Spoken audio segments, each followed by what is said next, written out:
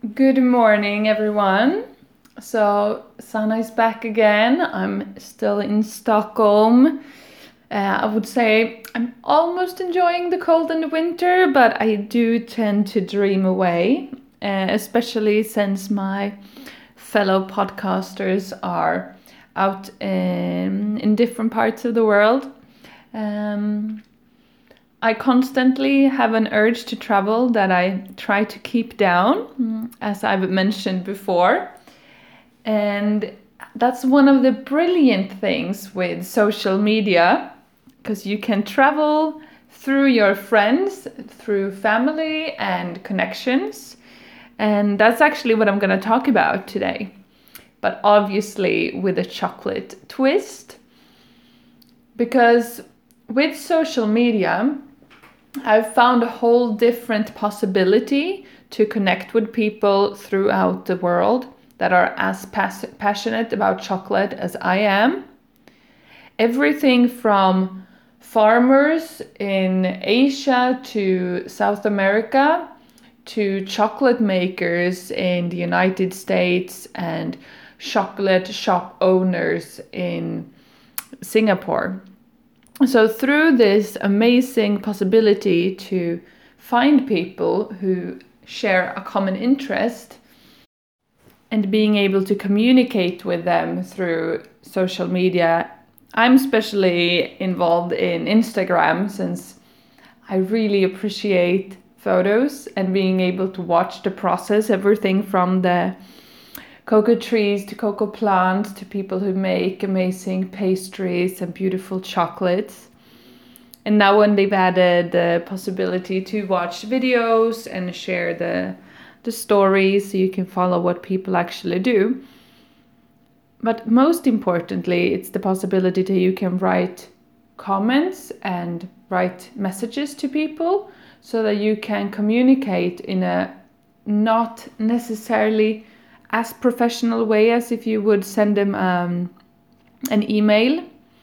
I didn't see myself as someone who would make friends online.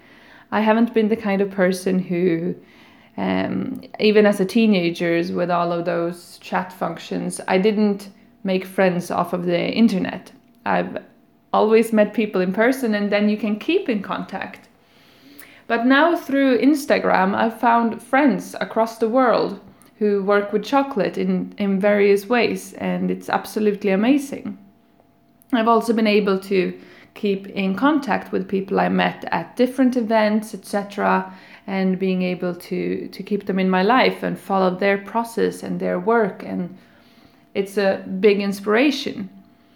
And I think this goes with everything, and I've seen people talk about these common interests, and I think everyone has seen it on Facebook, how groups of common interests are popular and people get active and communicate and make comments.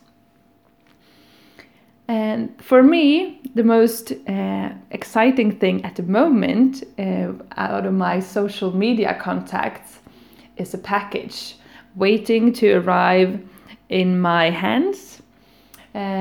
It's been sent from Asia and it's filled with chocolate that I can't get a hold of here in Sweden. Because while you're focusing on the Swedish chocolate market, which is quite extensive considering the changes that has come out of chocolate in Europe and especially then in Sweden, just the last few years, there's been a massive increase in people actually curious and also in people making chocolate from scratch. But the amount of chocolate, craft chocolate, and by that I mean small scale productions, people who are passionate and knows every single part of the process. They source their own beans from different regions of the world and they are careful to work with the beans to bring out the best possible flavor in their opinion. That is what how I would simply define craft chocolate.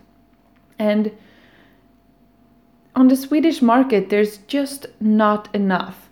Yes, we do have more chocolate makers now than we did before. and you're able to find chocolates from different parts of the world, and there are newcomers constantly. But compared to the amount of chocolate that can be found globally, it's such a difference. And talking about social media, I follow all of these amazing chocolate makers around the world, and I'm constantly eager to try their chocolate. When I travel, that's probably my main thing, which you've heard me and Anna-Sara talk about previously. And sometimes when we travel together, she gets really tired of me obsessing about all the chocolate shops and chocolatiers that I want to visit. But I think everyone with a specific interest knows that. And we all also know how frustrating it can be to visit something and hear someone talk about something that you're not necessarily interested about.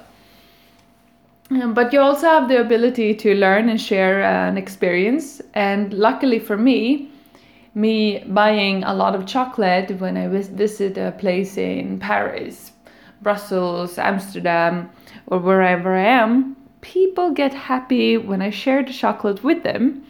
So it's a mutual benefit, even if I might get more actual information and a massive smile on my face that I can't get rid of for the next couple of days when I have a new set of bars in front of me that I've never tried before.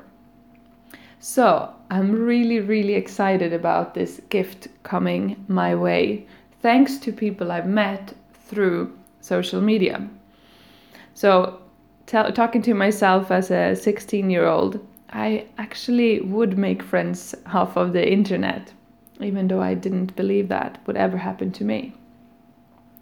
Another beautiful thing with the possibility to connect with people over the internet is that you have such an array of facts and thoughts and information, other people who post things. Of course, we constantly need to check our facts and sources, but you also find people that you trust and that you're curious to listen to when you follow people for a longer period of time. And when people share new podcasts, they share thoughts and facts about festivals that you can visit or different magazines or books. It increases your ability to find things that you're passionate about. I've found a way to gather all of these photos and messages so that I'm creating a kind of mood board for myself so that I can arrange my the chocolate shops I need to visit in the world and the festivals that I want to go to, the books I want to read, and the people I want to connect with, so that I'm putting them into a sort of mind map, mood board to keep myself up to date and know where my inspiration is. It's something that I started doing when I was building my company from scratch. What is the main things that I want to get out of my business? And I think it's something that we can use for a lot of different things. We save photos, we save thoughts and ideas, colors, depending on what we're working on. If it's a new packaging, if it's rearranging the living room, what do we want to surround ourselves with? And of course, as you all know, for me, it has to do a lot with chocolate. But whatever you are passionate about, I hope you will get a lot of inspiration this weekend. We all need that in our lives, especially when everything can seem a little bit gray at the end of January, especially here in the Nordic. But time flies and soon it will be spring, so we better enjoy all of these cups of hot chocolate while it's cold outside. Because most people don't drink as much chocolate nor eat as much chocolate during the summer half of the year. So enjoy your chocolate, have a lovely weekend and a lovely, lovely Friday. So take care and don't forget to try a new chocolate. Ciao!